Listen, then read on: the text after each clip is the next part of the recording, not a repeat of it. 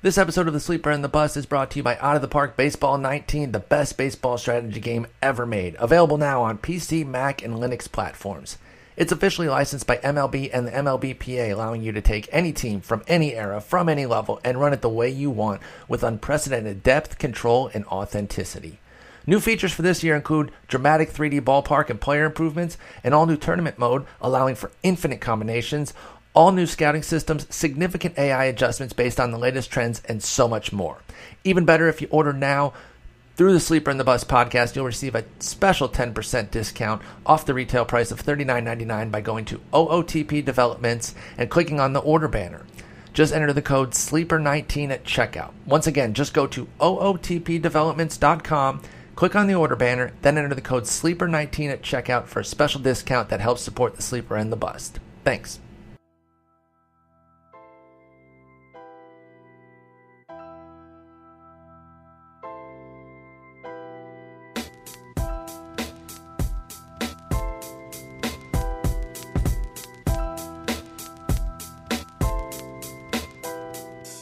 Welcome to episode 544 of The Sleeper and the Bust. I am Justin Mason.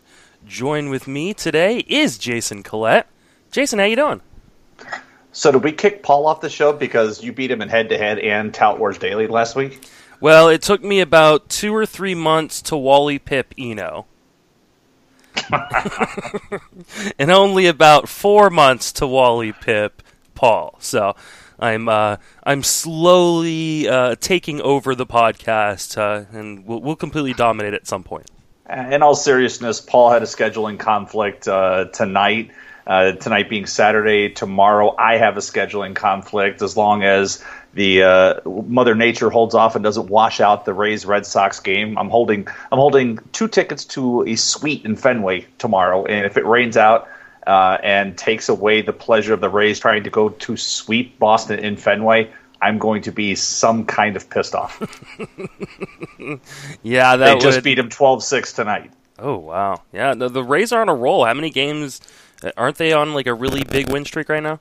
8 in a row. Yeah, there you go. 8 in a row. And then next week we won't be able to record, unfortunately. I'm going to be in Hawaii.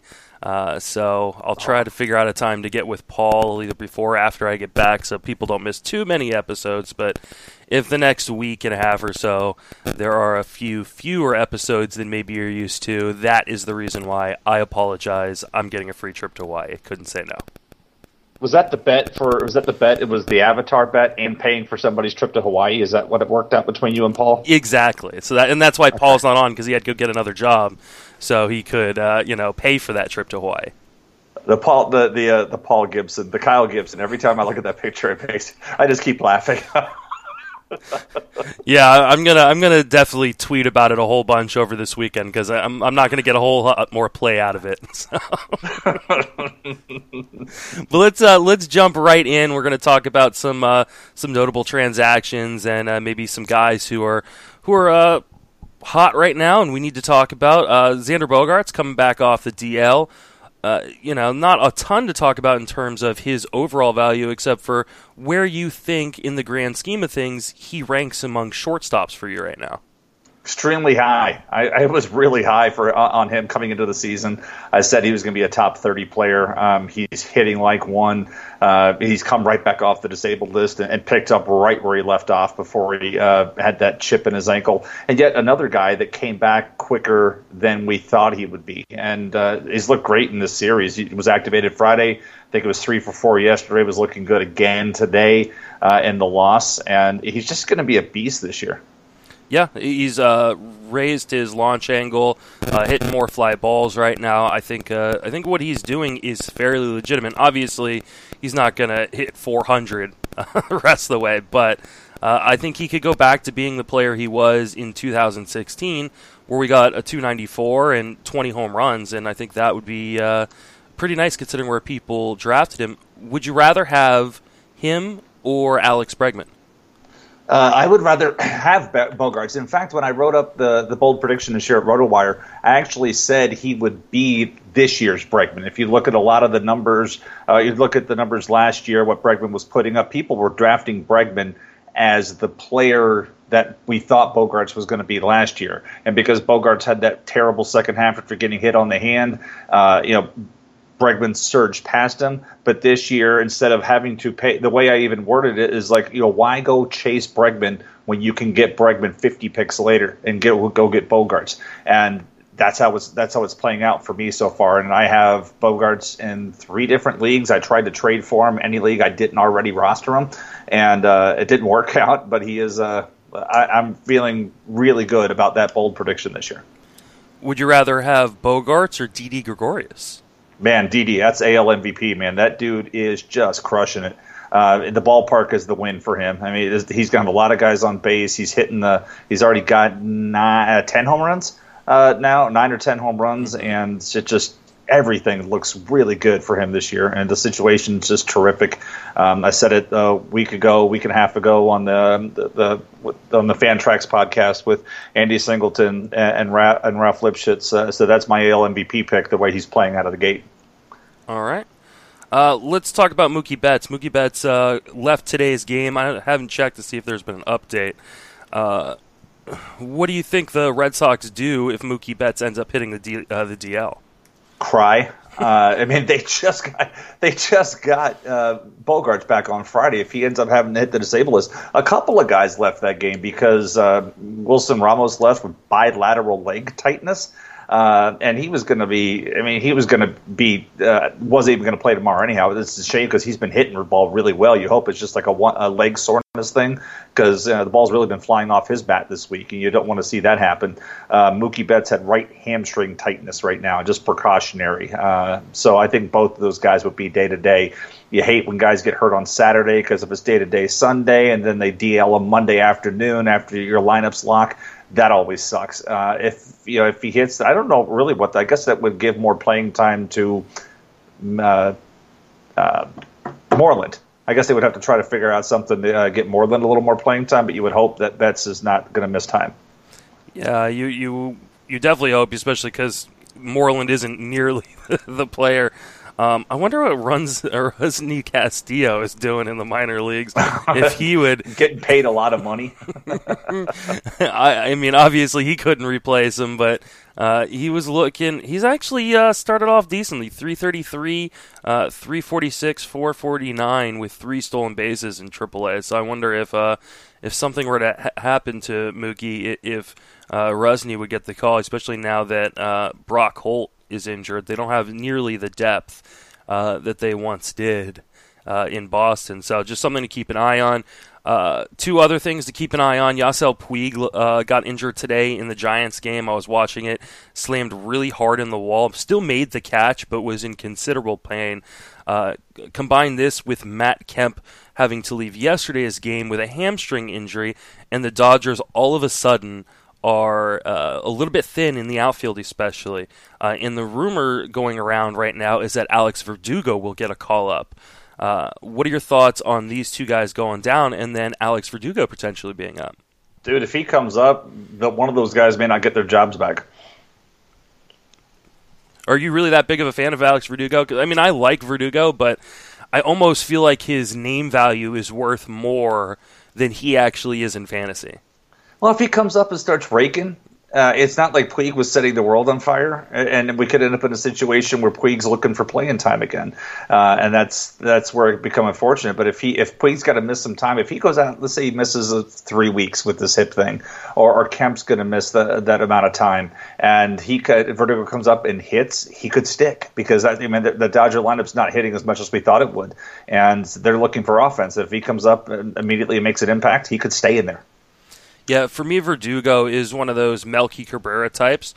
I think he has a little bit more real-life value than fantasy value, and I love Verdugo, but I don't think he is going to hit more than 22 home runs at any point in the major leagues unless he really beefs up. But he can play a good center field. The Dodgers, obviously, with Chris Taylor, don't necessarily need him to play center field. But he's good defensively. He's got some pop, but he's going to hit for average. Right now hitting 276 in AAA. That's a bit below what he did last year at 117 games where he hit 314, 389, 436 with 6 home runs and 9 stolen bases. To me, he's not a guy that I would invest in outside of 15-team leagues. But if he's getting the call, I think in 15-team and obviously in NL only, you got to go ahead and swipe him. Mm-hmm. All right, let's talk about some bigger performances. We got Blake Snell, and we can't talk to you, Jason, without doing a little bit of Rays Corner. And we need a little sound intro for that.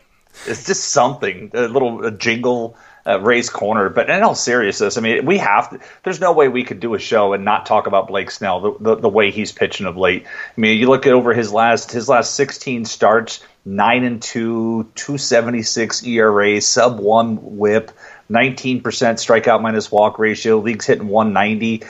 He's pitching like the guy that we all clamored to be called up back in the day. We're like, oh, please call him up. He's going to dominate. And then he sucked. And then he was good for a little bit, and then he really sucked. Then he goes down to the minors and comes back, and he's been a different pitcher. And what I've really enjoyed with him of late is, he's not nibbling from the strike zone, not falling behind and having to use his fastball. What I really appreciate is he's getting ahead early in the count. He's not doing just fastballs. I saw some first pitch changeups on Friday night, first pitch breaking balls. So one of the things he's been doing is getting ahead with strikes and then throwing pseudo strikes. Yeah, his last night, Bogart said, I haven't seen a curveball like that in a while. Said it was one of the best curveballs he had seen of late. And that's the thing with Snell, with the breaking ball and the slider. He throws it so it looks like a strike. And then by the time it finishes its journey, it's out of the zone. So that's why I'm calling it pseudo strike. And I tweeted an image earlier today showing how Snell's, as his strikeout rate has gone up and his walk rate has gone down, his percentage of pitches he's throwing in the strike zone is down because he doesn't have to come in the strike zone. And that's really that's that magical line for pitchers is how much, if you have to come in the strike zone, that's when the batter gets their advantage back. But if you can put them on the defensive and throw those pseudo strikes like Snell is right now, it's really fun to watch. And he did a great last night. Cash left him in a little long, gave him a boost of confidence to let him pitch through some of his troubles. I think he went 7 1/3 or 7 2/3, and I was questioning and leaving him out there in the 6th and definitely, or the 7th, and definitely when they brought him back out in the 8th. But he got that first batter, and then they took him out of the lineup to get into the matchup game. So I know a lot of people were really like, hey, this Snell's got this breakout year this year, so it's not like this should have snuck up on anybody, but he's pitching some damn fine baseball right now. I'm super impressed. Swing and strike rate is up. The command just seems better. His fastball velocity is actually up from last year. Not something we can say about a ton of pitchers in Major League Baseball right now. And really limiting the hard contact. That to me is the big deal. Like if he's not only just getting on top of guys, but when guys do make contact, it's not very good contact. His hard contact percentage is down over 4.5% this year. Exit velocity is down off of the bat. So, and the numbers are really right in line with what he's doing. And so it's hard not to be a believer. He's also not giving away free passes. Like, last year, over 4 walks per 9. This year, under 3. I think, obviously it's not going to be this good all season. He is a young guy. He's going to have, blow-ups, as we saw from my boy Chris Stratton today. But hey, Chris Stratton may get Wally pipped by Pablo Sandoval, by the way. I'm so thankful that you sent that text like, oh, my God, Pablo is pitching, because I too did. And I kid you not, man, that dude is being wasted in the field as a hitter because he is a legit middle reliever. He might be the best bullpen arm. That was the first clean 9th inning I've seen for the Giants in quite a while. So. It was great. The curveball looked good, and then he was hitting his spots, so he couldn't command his curveball. I mean, he threw like 2 of them that were really good as far as shape, but he missed a bunch of them. But then the fastball, he spotted his fastball, worked quick. I mean, the Orioles have to be drooling, just thinking, oh my God, can we trade for him and put him right now? He'd be like our 3. But I'm still a little sore about Chris Tillman throwing a shutout yesterday. I completely was stacked city against him, and he goes out and pulls the best game since 2012 out of his ass. Yeah, no, I was right there with you.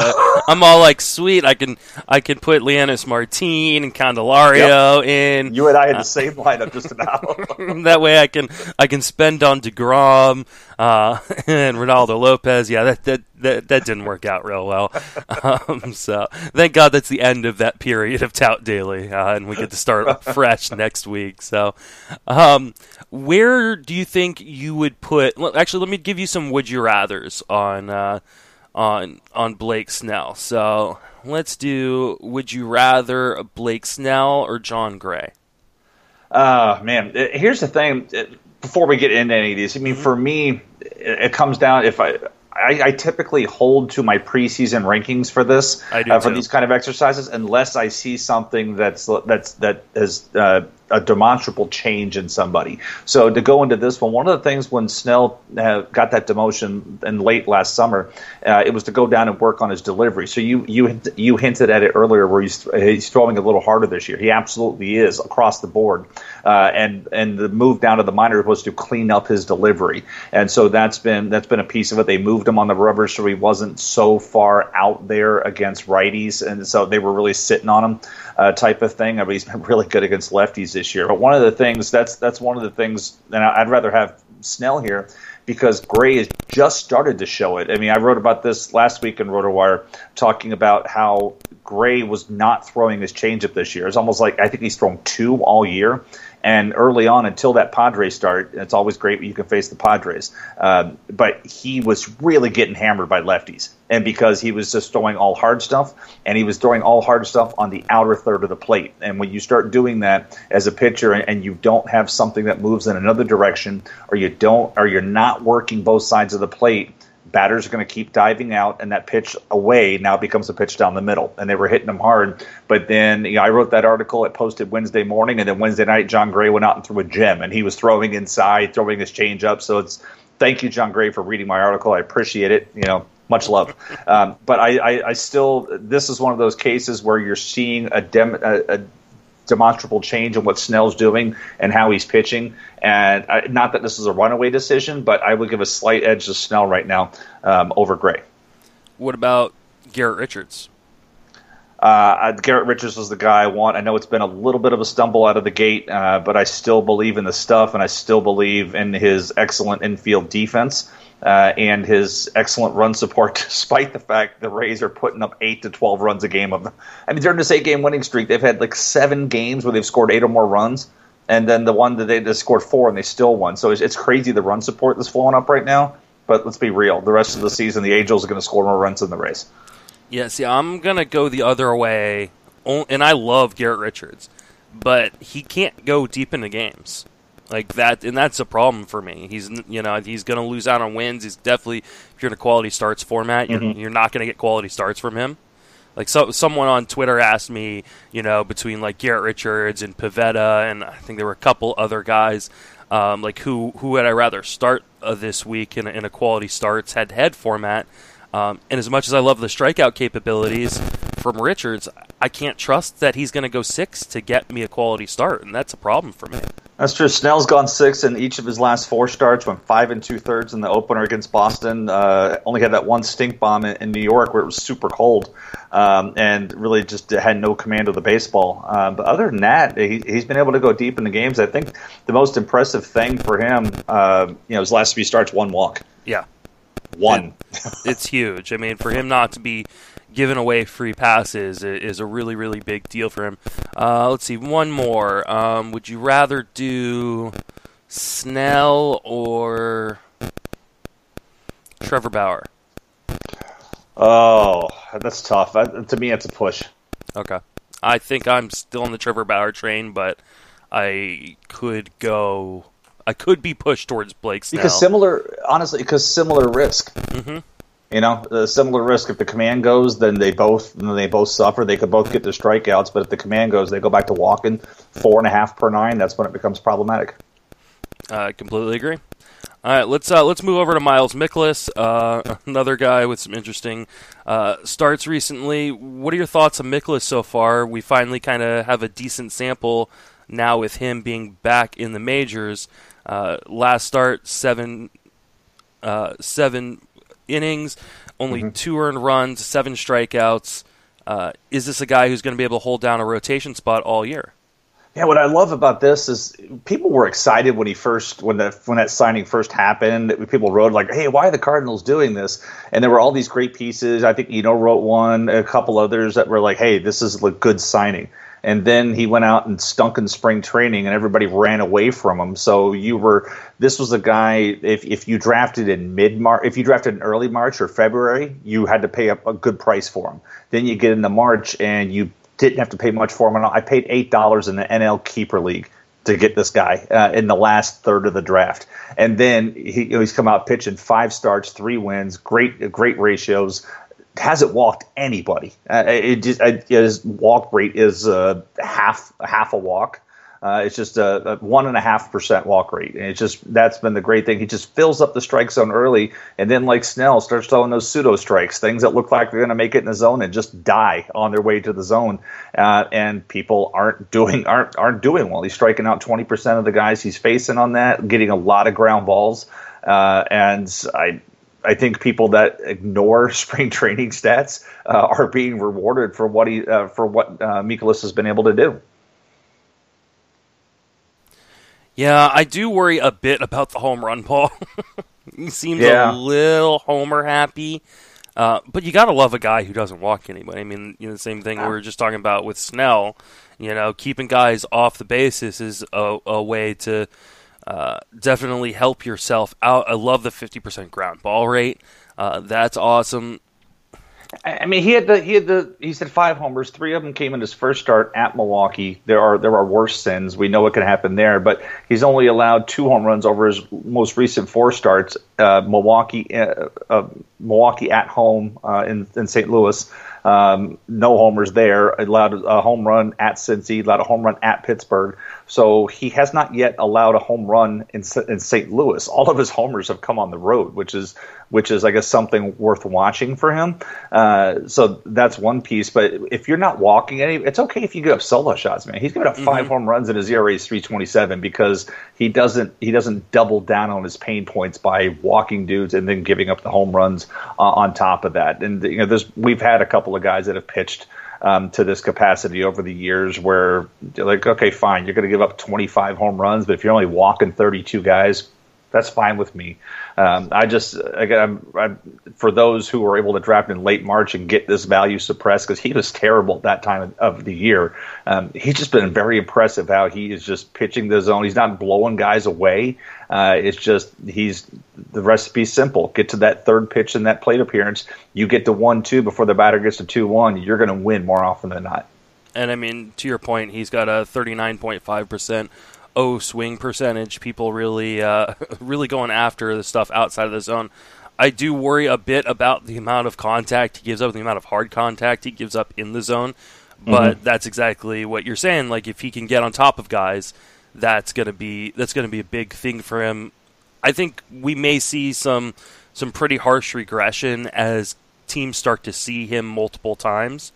That would be my biggest fear. But you've got to love what you've gotten out of a guy who early on in draft season was going outside of like the top 350, and even towards the end of draft season, because like you said, he was struggling in spring training.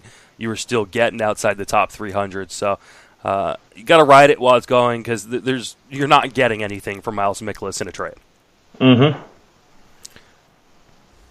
All right.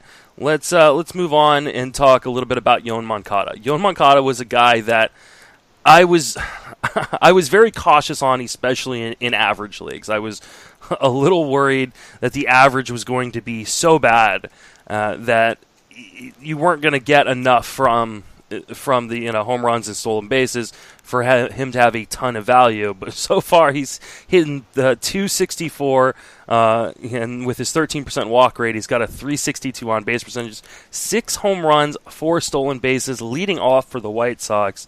How good is Yoan Moncada? Man, he's hitting a snot out of the ball. It seems like he hit a home run every game this week. Every time I'm looking, I'm getting something flashing up on my Twitter feed from the MLB barrel alert. Moncada hit something 110 miles an hour, 26-degree launch angle, home run, 585 million feet. I kept getting tweets like that and all the stuff he's been doing. It's been impressive. I mentioned, last year I had him in Charlotte for a while. I got to see a lot of him up close, and he would punish every fastball that he saw. Would have trouble adjusting to the breaking ball. And this year, some of that's still there. I mean, the plate discipline skills have carried over. He's striking out even a little more. I mean, last year he was a 13% walk rate and a 32% strikeout rate. This year, 13% and 39%. But if you're hitting the ball like this, who cares how much you strike? I'm of that. I know a lot of guys hate the lack of contact, but he's striking out 39% of the time, and he's still getting on base 36% of the time. Don't care. That's what I'm excited that, and the White Sox are going to keep letting him play. He may become a batting average risk. He will become a batting average risk as this 409 BABIP goes down, because obviously that's going to be tough to maintain. But this is what you paid for. I think he was going $20+ in single league auctions or close to that in the mixed league format, and you're definitely getting what you paid for so far. Yeah, people ask me all the time, like, oh, who's the one player, or who's one of the players that you're kind of bummed you didn't get? And Yoan Moncada is, I have no shares of Yoan Moncada, and that is really bumming me out, especially because he kind of, even with a bad batting average at times, that fits like right into my strategy. Like, don't worry about batting average, go get those counting numbers. And for some reason, I just didn't have him high enough up in my rankings and got 0 shares this year. I absolutely love what he's doing. He is just straight up murdering the ball. His hard contact percentage is almost 53% right now. Like, he's it's unbelievable. The exit velocity numbers coming off of his bat are just ridiculous. I know the strikeout rate is scary, but he's actually swinging less outside of the zone this year. He's just not making quite as much contact inside of the zone. I'm not necessarily that worried. Obviously, the average is going to come down. Like you said, 409 BABIP. Though I think some of that can be maintained considering how hard he's hitting the ball right now, if he continues to hit the ball hard. But he's probably going to hit 245. But that's like what you paid for. So right now what you're getting is a little bit gravy. So if he hits 245 rest of the way, we're looking at a guy that, hits 250 for the year. That's better than we thought it could be. Oh, exactly. I completely agree. And it's not like, with Tim Anderson, we kind of went through this last year where you knew you were gonna get the steals, you knew you were gonna get some home runs. He was gonna play a lot, but he was really gonna hurt your batting average. We're not running that type of risk here. But maybe at the end of the season, we're looking at 20 to 50 to 40 like that. That's not so bad. No, and I think he could, with how hard he's hitting the ball right now. I wouldn't be surprised to see him get to 25 home runs, do like a 25-20 season, 250, 245 average. I think that's pretty special. I don't know how easy it would be to buy Yoan Moncada right now, but I'm actually okay with buying high. You'd have to buy really high this week if somebody was watching the scores. I think maybe you wait until the next slump a little bit, and then you buy in. For sure. All right, speaking about guys who you have to sometimes wait for the slumps or wait for the hot streaks if you want to sell, we've got Matt Davidson. No, this is simple. When Matt Davidson's playing the Royals, you buy him everywhere you possibly can. When he's not playing the Royals, you lay off. He's 9 home runs, 6 of them are against Kansas City, and they've come in 3 games because he keeps having these multi-home run games against Kansas City. And these aren't cheapy. It's not like these are fence scrapers. He's hitting some absolute bombs, and it's funny. I'm kind of joking about this, but honestly, he is the ownership of the Royals is not the Glass family or whoever it is. It's Matt Davidson, and he is absolutely destroying their souls this year. I'm actually going to bring up his numbers against other teams in Major League Baseball. So he's got a 237 average with 9 home runs this year. But when you take out the games against the Royals this year, his average drops to 164, and he's got 2 home runs and 6 RBIs. See, I told you, folks, I wasn't joking. So he's got 7 home runs against the Royals. Honestly, it's comical. But every time, our listener Craig will hit me up with I forgot to turn my phone off the other night, and they were playing some late game, or maybe I was tired and my phone ringing. I looked and I was like, "Oh, it's Craig. It's got to be a Davidson." Sure enough, it was, because he told me to draft him. I tried to draft him in Tout Wars, and I ran out of money. But it is. I'm trying to pull up his numbers Oh, there it is against Kansas. Now it's not even just Kansas. It's not even just Kansas City. It's at Kauffman. He has 7 home runs, 12 RBI, a triple slash line of 533, 611, 1933. He's got a 25.44 OPS in Kauffman. Well, and the crazy thing about it is there is an obvious change to his plate approach. I mean, he is swinging outside the zone about 10% less than he did last season. His swing and strike rate is down. Obviously, pitchers are afraid to go after him. 54% first pitch strike rate, down 7 percentage points from last year. I mean, and he's just making more contact and hitting the ball absolutely insanely hard. If you thought Yoan Moncada's hard hit percentage was high, Matt Davidson's right now 57.8% hard contact percentage right now. I think there is some legitimacy to what he's doing, but I mean, it's not like legitimate enough to like even be 12 or maybe even 15 team relevant. It's hard because like 237, that's a killer to your batting average. His power is absolutely legit. We saw last year where there was a lot of holes in his swing, and maybe that comes back. But this is legit power as long as he can square it up. And so far, what we're seeing is that he's clearly figured out Kansas City pitching. Mm-hmm. Eight hits, 7 home runs, and a single. If he puts the ball in play against them, he's crushing them. Everybody else so far has been able to neutralize him, and that's just the ballpark area. But yeah, everybody else has been able to neutralize him so far in single series. I mean, he's stacked it up. He's had that's really the only time. Everybody else, he's got 3 games or fewer. He's got 4 games against the Royals. And yeah, he's getting that done. And if you look at the split winning percentage, like 500 or better teams, he's terrible. Losing teams, he's killed them. Well, I mean, luckily they're going to play some losing teams in that division. But I mean, outside of AL only, I couldn't recommend Matt Davidson at all. Some guys I'd like to. Craig. Some guys that you if you thought we were done with Ray's Corner, you are incorrect. I split this one up from the Blake Snell one just to throw everybody off a little bit. But both Joey Wendell and Daniel Robertson have been off to pretty hot starts, and I don't know if the Rays are going to be able to find consistent playing time for both of them. So I want you to give me your thoughts first on each of them, and then who you'd rather have in fantasy. I'd rather have Wendell right now because he's going to play now. They both come with their flaws, especially Wendell.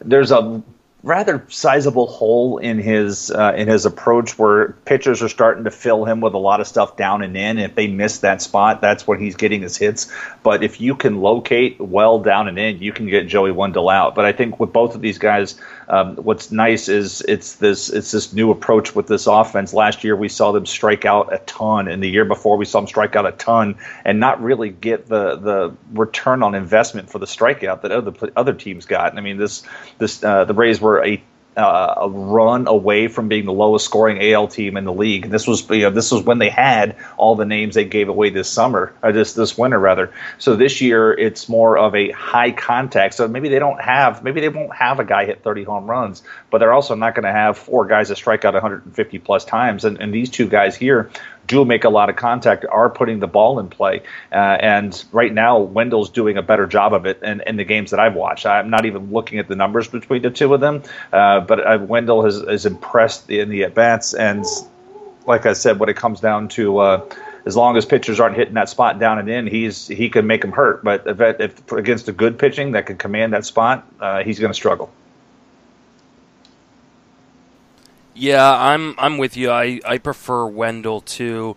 One, I know right now like Robinson's just been hot and he is hitting the ball really, really hard, but there just seems to he's just pulling everything, and I think pitchers are going to start pitching him outside a bit and see if he can actually go the other way on balls.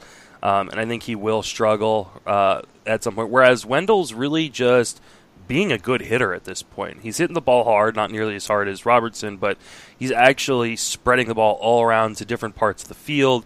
I feel like he is a little bit better of the defensive player. So, I know it's tough. I mean, the Wendell's kind of limited to play. I mean, he's had to play third base when somebody got hurt, but Robertson's a better defensive player. I mean, he's a couple of things on Robertson. He's really good at third base, and I would say when he's made his mistakes that they've been at shortstop. I've seen some footwork issues. There was an issue in the last time the Rays went to Boston. It was against Philly. It was a home game. There was a particular play where Andrew Knapp was at third base, and somebody hit a ball into the hole to his arm side, and Robertson went out there, got the ball. It was a very hard contact, one hopper, went and got it. Knapp's probably 3 steps off the bag, and they could have thrown behind him and got him into a pickle. Instead, they went to first base and sailed it because he threw it off his back foot. Maybe it was that indecisiveness. And that run scored, and that other runner got to second base because of that same play, which should have been an easy, let's at least come home or go ahead and get him to a rundown. And he just made a weird decision. There was another particular play in that series, I think, where he could have had just gone to second for a force out and then tried to throw it to first. I thought he was safe. They called him out, and then replay upheld the call, and I thought it was a terrible call to begin with. And so that one bailed him out. But Robertson really he's got the glove skills to play every day at multiple positions. All right. Let's move on and get away from Ray's Corner for a little bit, talk about a guy who's a little bit newer to the fantasy landscape, Matt Cook, spelled C-O-C-H, but it is pronounced Cook as far as I know. Had his first major league start, filling in now that Taijuan Walker's down for the Diamondbacks. Had his second major league start. So far, it's been really good. Are you picking up Matt Cook? How do you pronounce that last name? Cook. It's not Billy. Is it not Billy Koch's son? No, I think that's what I thought too. And I actually looked up. I'm like, is he related to Billy? But nope, he is not. All right, so I'm going to admit, never seen the guy pitch. I'm completely stat scoring here, but when I'm looking at his prospect report page on Fangraphs, I'm reading it like, hey, this looks like Joey Lucchese's scouting report: 50 fastball, 45 slider, 40 changeup, 50 cutter, 50 command. And I remember like crapping on him. So I'll have to go watch him pitch before I can say, yeah, sure. But honestly, he's got 32 innings in the major league level, and I've never seen one pitch of those 32 innings that I can recall. Yeah, I watched a little bit of him. I was not super impressed. I think, you're talking about the comps to Lucchesi. One, I think Lucchese's command is much better. And I think Lucchesi has better strikeout stuff. And it's just, and Lucchesi he's much more deceptive. And that is what allows Lucchesi to kind of get away with sometimes his, having really no elite pitch, and the fact that Lucchesi's a lefty and Cook is not. So I think this is a short-term solution for the Diamondbacks, just filling in a hole. Right now, you're looking at a guy who's got a less than 7% swinging strike rate. He isn't even getting a first pitch strikes 50% of the time. I think as people start to see him more, he's going to get crushed. Almost 92% zone contact percentage. This is not going to end well for Matt Cook, and I think people who are rushing to the wire after his first 2 games to pick him up are going to get hit with the worst starts. We're talking about a guy who was very, very good against San Diego. Mm-hmm. That's not super impressive for me. Yeah, I agree. All right, let's move on. Let's talk about Walker Buehler. Another good start today. Got into a bit of trouble against the Giants early on, threw a wild pitch that cost him an earned run. But other than that, was very, very good. Second start now for the Dodgers. There is a chance he gets sent back down once Rich Hill is up, but we did have Ryu get hurt the other day with a comebacker hitting him in the leg, so you never know if Buehler will be able to stay up or if he's going to come back up later on. What are your thoughts been so far on Walker Buehler? Man, it's been nice to have. It's one hell of a 2-start soft landing week for him to have the Marlins and then the Giants. That's beautiful. Hey. Sorry, not all of our teams could score. Remember when you called the Rays garbage? Sorry, they're winning a lot right now and scoring runs, so shut up. Enjoy it while it lasts. Oh, believe me, I am. Absolutely am. But that's a nice soft landing spot. I think you have to worry about how deep he's going to go. Like he went 5. How many innings did he go today? I know he went 5 in the opener.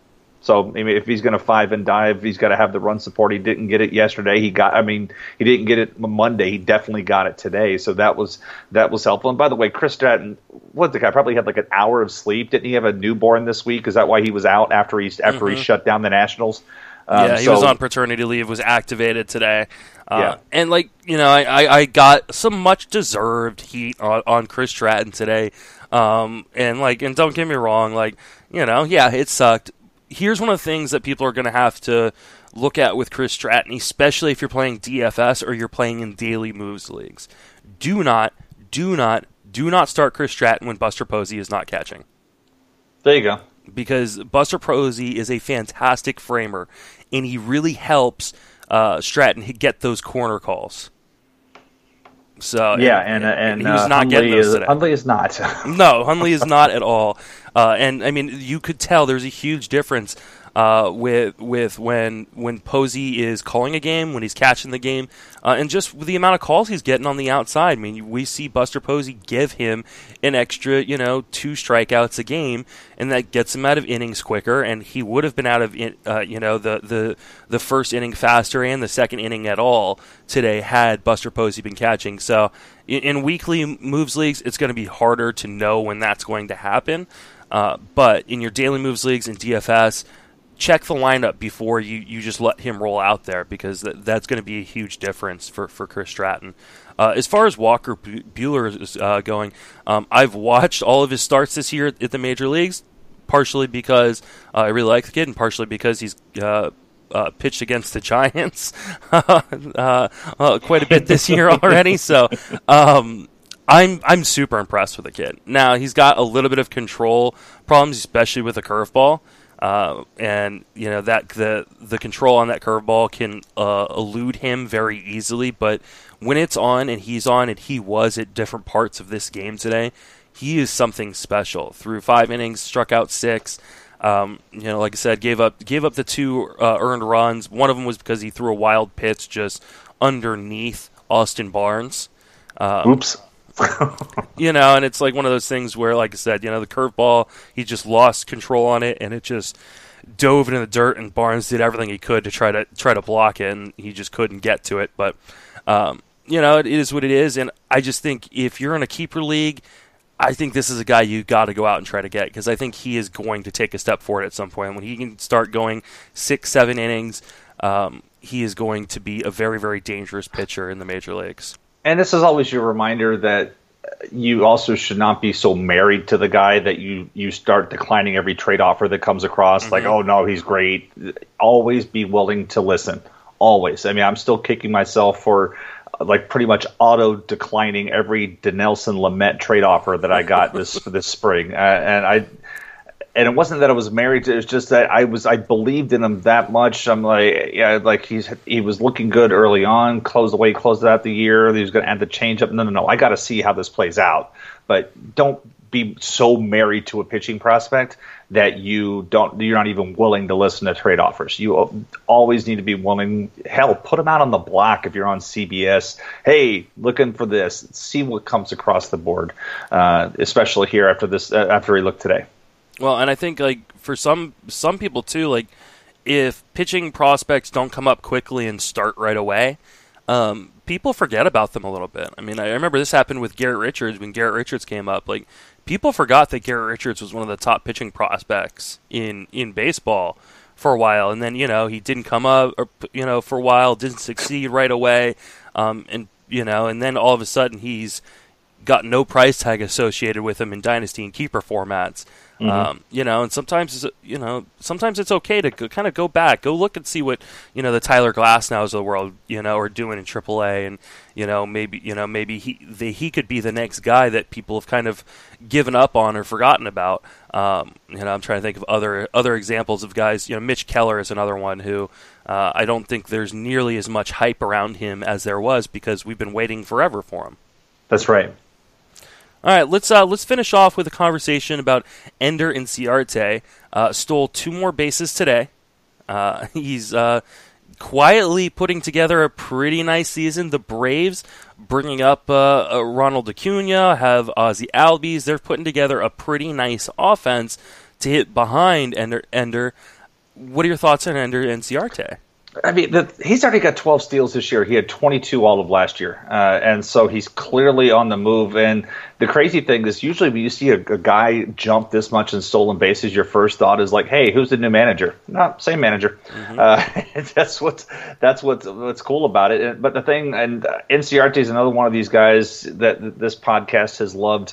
And we've talked about his ability just to be a nice table setter, his excellent ability to get on base. Yeah, the staying healthy has been problematic for him. And last year was really the first year he has been able to avoid the disabled list. But and the funny thing is that this year he's stealing all his bases despite not getting on base. I mean, his on base average coming in today was 304, and he's always been a 340, 350 on base percentage guy. And this year it's really been the suppressed.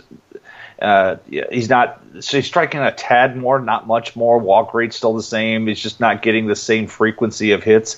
But he's also not hitting for power. I mean, last year 11 homers. This year hasn't hit one. So he's been on first base more. He's had more opportunities to run, and he is running, and that's a beautiful thing. And because when you were able to draft him this year.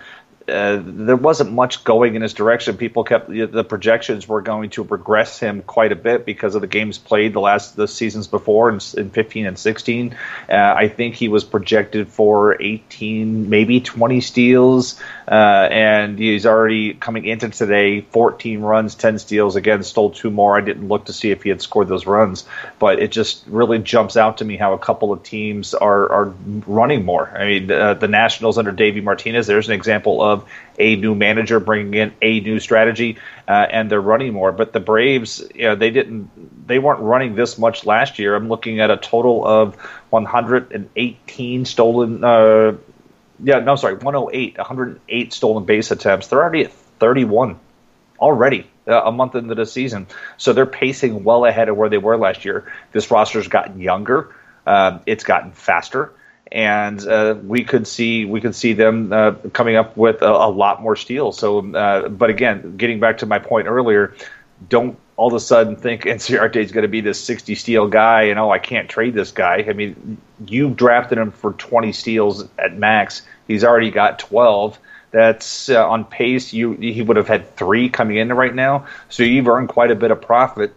Find somebody who's really hurting for steals, because there's no way Inciarte is stealing. I'm saying this now, and maybe it'll come back to haunt me. There's no way he's stealing 40 bases this year. He's already got 12. See what you can move him for now.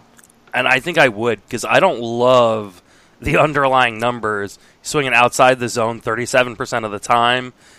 Swinging strike rate almost is about 7% up a little bit from last year. The contact rate is down. And these are all negligible, they're small difference, negligible numbers maybe, but I don't know. I think if you can get a guy that, I don't know, if you could maybe get some power, get some pitching for Inciarte, strikeout rate is up right now, I think I would move him. Yeah, when a guy's pacing this far ahead of what you projected for him, you have to listen and take advantage of somebody. Maybe go talk to the guy who has Jose Altuve, who was drafting Jose Altuve for, he's going to steal 35, 40 bags. It's going to happen. This is going to happen for me. And then Altuve is slow out of the blocks. And the thing is with Altuve, it seemed to be a conscious decision, because it's not. If you go to Baseball Reference and look at, there's a stat called stolen base opportunity, which is essentially when you're on first or second and the base ahead of you is open. When I looked at this a week ago, A week ago Sunday, Jose Altuve had attempted two stolen bases, had been caught by a mile stealing second, but then had stolen third cleanly. Those were his only 2 attempts this year, and right now he is 1 for 2, and he's still that way. He's still 1 for 2 on the season, and we're 119 plate appearances in. He's not running, and it's not like he's not getting on base. He's on base on a 40% clip this year. Maybe something's not right there, but this is hopefully in your league you don't have both Inciarte and Altuve, but if you did, this is the kind of panic I will be trying to take advantage of to see what you can get from that Altuve owner, because most likely they built their team around Altuve as their speed anchor. A month in, 1 steal, that team's got to be freaking out a little bit. I completely agree.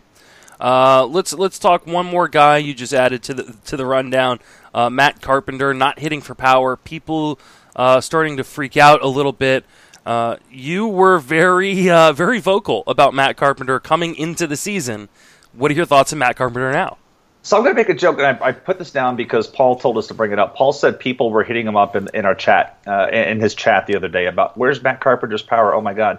And I want to say thank you to those people who actually listen to this podcast and not just do the old 06010 and download it and not listen. The old joke that Matthew Berry always used to drop, because I don't know how much.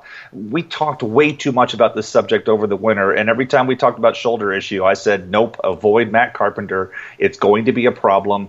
Guys that are coming off of shoulder problems, and he didn't have surgery on the shoulder problem. He decided, oh, I'm good. I don't need to have surgery to fix this. And I said it back then, red flag for me, no thanks, pass hard. And I'm still in that same boat. He's got 2 home runs here as we're getting into May almost. The strikeout rate is up. He's walking a lot. It looks, but the batting average is not there. The power definitely. I mean, he's got a 299 slugging. The ISO is down at 130. The last time he had an ISO like that was back in 2014. That was before this. That was the season before Jake Arrieta challenged him to hit 30 home runs, or 20. What was it? 20 home runs, and I'll buy you a golf cart. Which pitcher was doing that? I forgot. Maybe it was. I don't know, but I love this story. No, somebody there was a pitcher, or maybe I'm confusing player, but I swear there was a Cardinals pitcher that challenged Matt Carpenter to hit 25 homers, and if he did, he would buy him a golf cart, because they were both players at Texas Christian University. And I thought it was Jake. I'm probably confusing. I got to look this up now because it's driving me nuts. But I remember that was part of the bet, because he went from 8 to 28 home runs. And Wainwright. It was Adam Wainwright. That's what it was. I should have known teammate. Yeah, that was it. So I'm looking at a picture of it right now. But that was their thing. So I was not a fan of him coming into the season. When you have a shoulder problem, you don't have it surgically corrected. Shoulder problems are a red flag for me. Shoulder problems without surgical correction are an even bigger red flag for me, because those things don't tend to go away. They eventually need them. I only speak from experience as a guy who has had 3 shoulder surgeries in the last 15 years, and even the one I did have surgery on most recently still feels like crap. So it's why I was down on him. It's why I'm still down on him. If you have him and you're like, oh, he's going to turn it around because he's hit 20 home runs each of the past 3 seasons, you need to make alternative plans. Okay. Would you drop him in a 15-team league?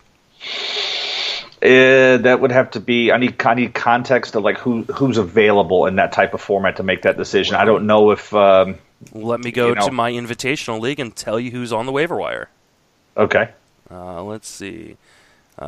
Players on the waiver wire in the Fantasy Baseball Invitational League. Would you pick up C.J. Cron? Yes.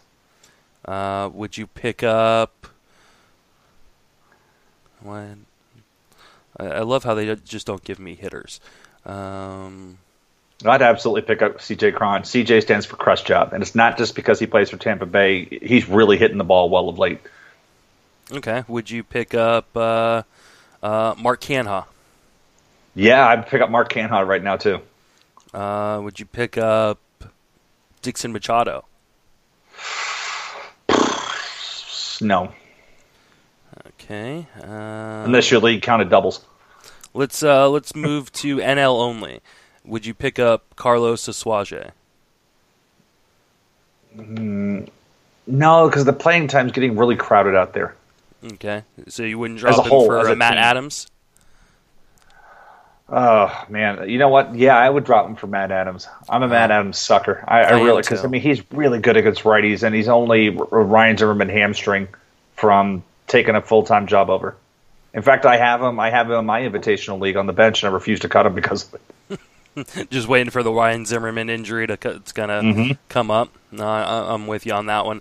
I would probably keep him in NL only, or Matt Carpenter in NL only over Matt Adams, but we're kind of getting to that point. This is a guy who not only isn't hitting for power, he's just not hitting at all. 169 average right now, 320 on base percentage is only buoyed up by an almost 19% walk rate. So, I mean, these are not good signs for Matt Carpenter. We talk about all the time, and I think I mentioned this with Paul on the last episode, is we hear all the time, oh, you gotta, buy low, sell high. Sometimes it's okay to sell low. I mean, when you look across the board, again, the ISO is down. We know that the problem was there. There's a lot of indicators. So if you're trying to buy low, you have to figure out where the high is going to come from. Mm-hmm. And if you look at you can go dig into StatCast. I'm not going to kill airtime here to go look at that, but I'm guessing his StatCast data shows that it's not looking good either. I mean, at least with Ryan Zimmerman, and that's something I wrote up 2 weeks ago when I was trying to buy Ryan Zimmerman. The numbers look good, but if you it looked bad. But if you went in the StatCast and looked at his batted ball data and saw where his solid contact and his barrels, you could see that he was. And then you looked at his expected weighted on base average, you could say, okay, yeah, there's definitely some upside here. That's where you really should start your work. There is go and look at that number. But if you've got to dig that hard to find something positive, there's just nothing positive about it. Yeah, I mean, right now his contact percentage is down 13.5%. He's currently got a 69% on contact percentage, and as nice as that number is. that one was for Paul. It's not kind of the stuff we're looking for. Hard contact percentage is down. Exit velocity is down.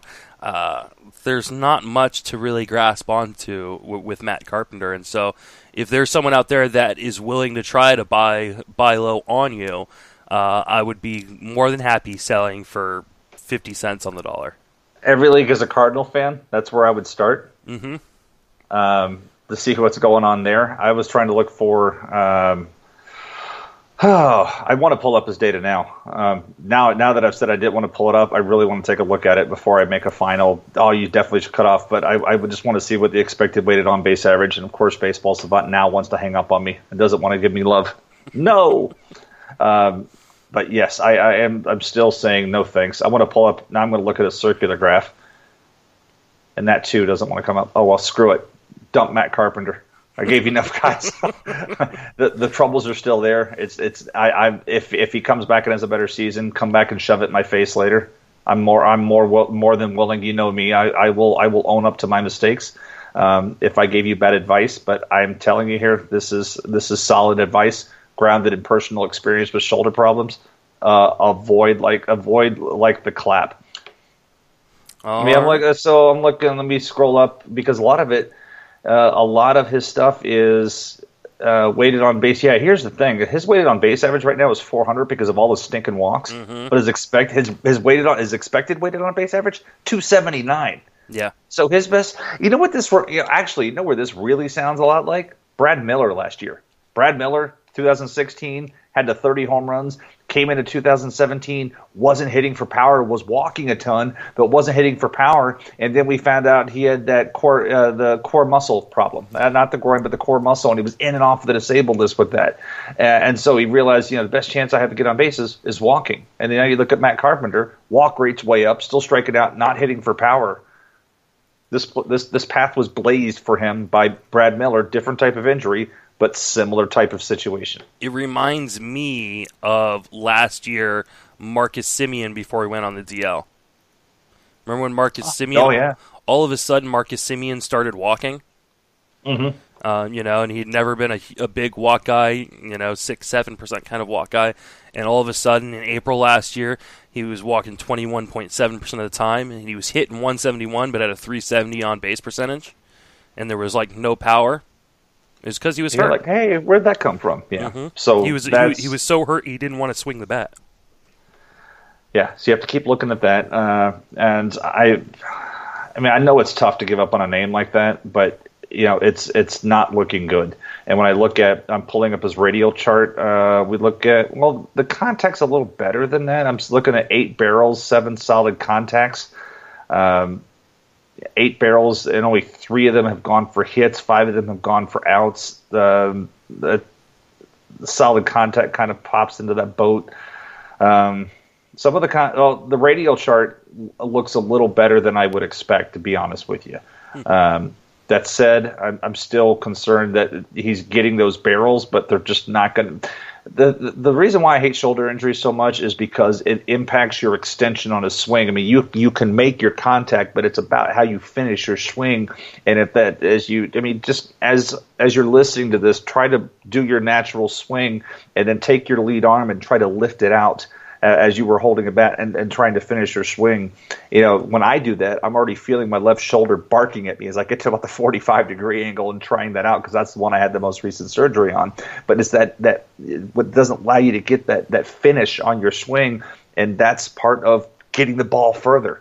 And if that's where with Matt Carpenter, I believe it's his throwing shoulder, so it's his right shoulder, which would be his front shoulder on his swing as well, because I'm doing my imaginary swing as a right-handed hitter. His would be from the same thing. So I'm going to be in camp pessimistic on this one. If I'm wrong, come back and shove it in my face later. Oh, they will. Don't worry. That's going to wrap us up. Well, that's assuming they're listening to this, though. Once they heard Paul wasn't on, they were totally out. Got anything cool coming up, Jason? Hopefully tomorrow I'm going to be in a suite at Fenway to watch the Rays sweep the Red Sox. Outside of coolness, I may get to go to 2 games next week. We'll see what happens on Wednesday while I'm up there. I got to be in Boston all week, so that's the coolest part for me. I'm not going to Hawaii. Paul's not paying for a trip to Hawaii for my wife and I like he is for you. You got to beat him in Tout Wars. I got to play head-to-head, and I don't know if I'm willing to make that kind of sacrifice. You know how much I hate head-to-head. I do too, but but it is profiting. It is profiting a Hawaii trip for you. So right, exactly. Have fun. Take pictures. I definitely will. All right, thank you for listening, everyone.